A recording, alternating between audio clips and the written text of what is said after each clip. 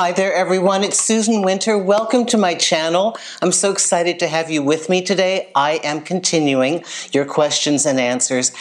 And this is one that we haven't talked about before. How do you handle forgiving yourself when you know that it's your fault that they left?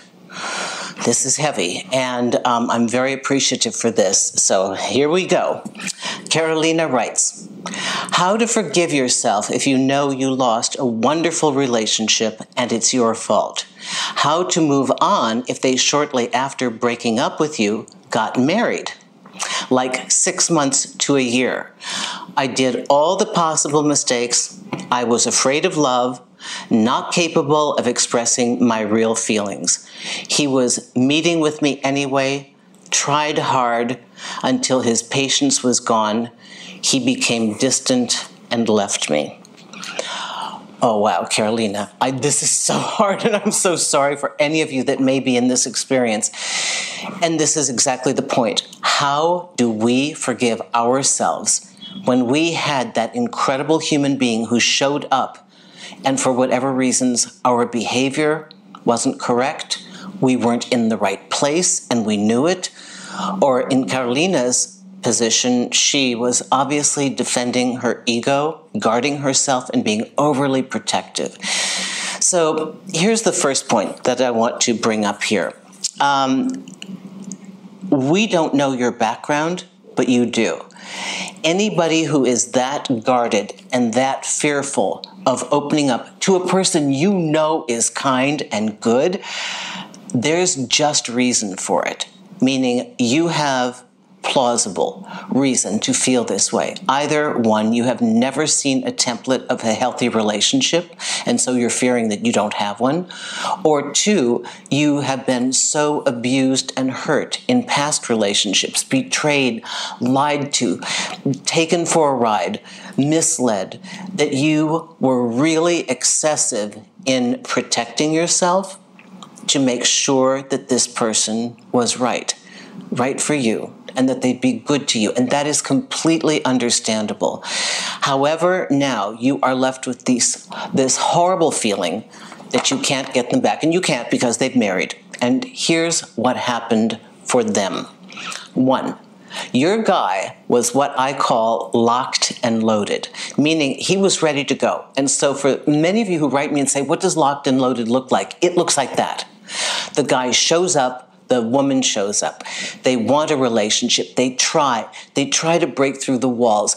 They're patient. They give love. They're there. They're making contact. They're trying to create a future. They're doing all these things to be available. And finally, at some point, their dignity and their self-esteem kicks in, and they're like, I can't move a mountain. I can't do it all by myself. And so what they do is they walk away. And then when you realize the mistake, the heartache and the burden are left directly in your lap.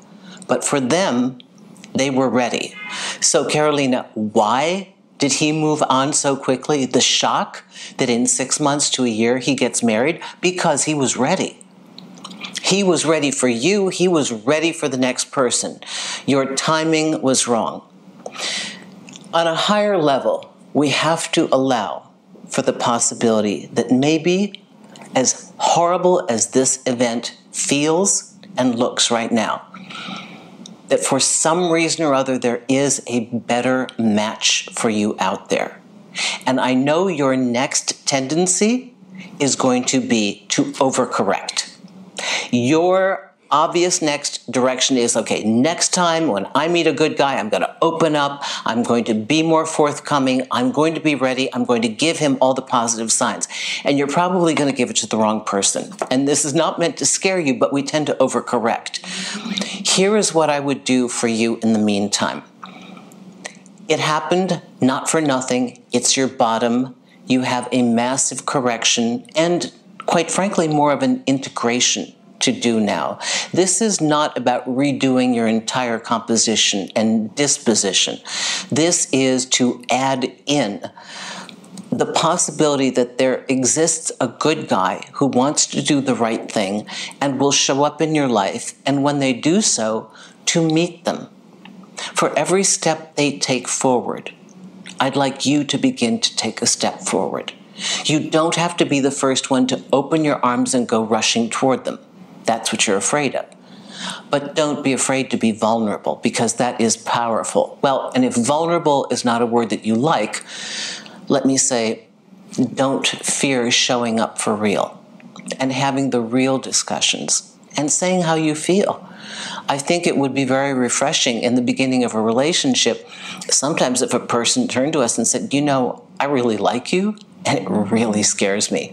You look so good, and everything is so right, it kind of scares me, but I'm going to continue to walk forward anyway. So just to recap, and thank you so much for this, you, I think, were reacting to your past, and your self-protection was on overload.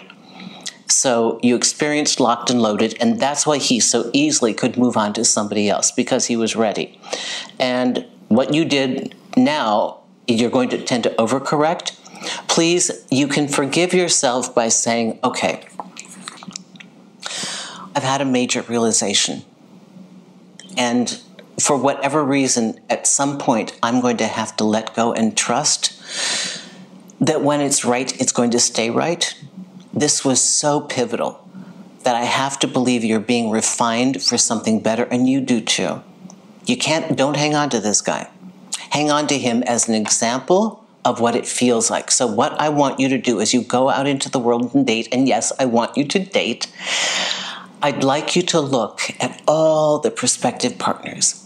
And from all of those people, I'd like you to remember what it feels like when a man shows up for you. And I want you to match what you now know. Now you have the imprint of how it feels, how it looks. And now I'd like you to step forward and walk into it, because for all we know, this last guy that was the perfect guy was just the warm-up round. Okay? Thank you very much, Carolina. Thank you for writing me, and thank you, everyone. Listen, come to my website, susanwinter.net. There are a lot of articles and interviews there. You can see my products, my books, Breakup Triage, Allowing Magnificence. You can book a consultation session, and also, please, on the homepage at the very bottom, sign up for the newsletter so you can hear what's going on. I don't bombard you. I don't try and sell you stuff. It's just to keep you informed about what's happening. And I think that's it. Thank you, everyone. See you later. Take care now.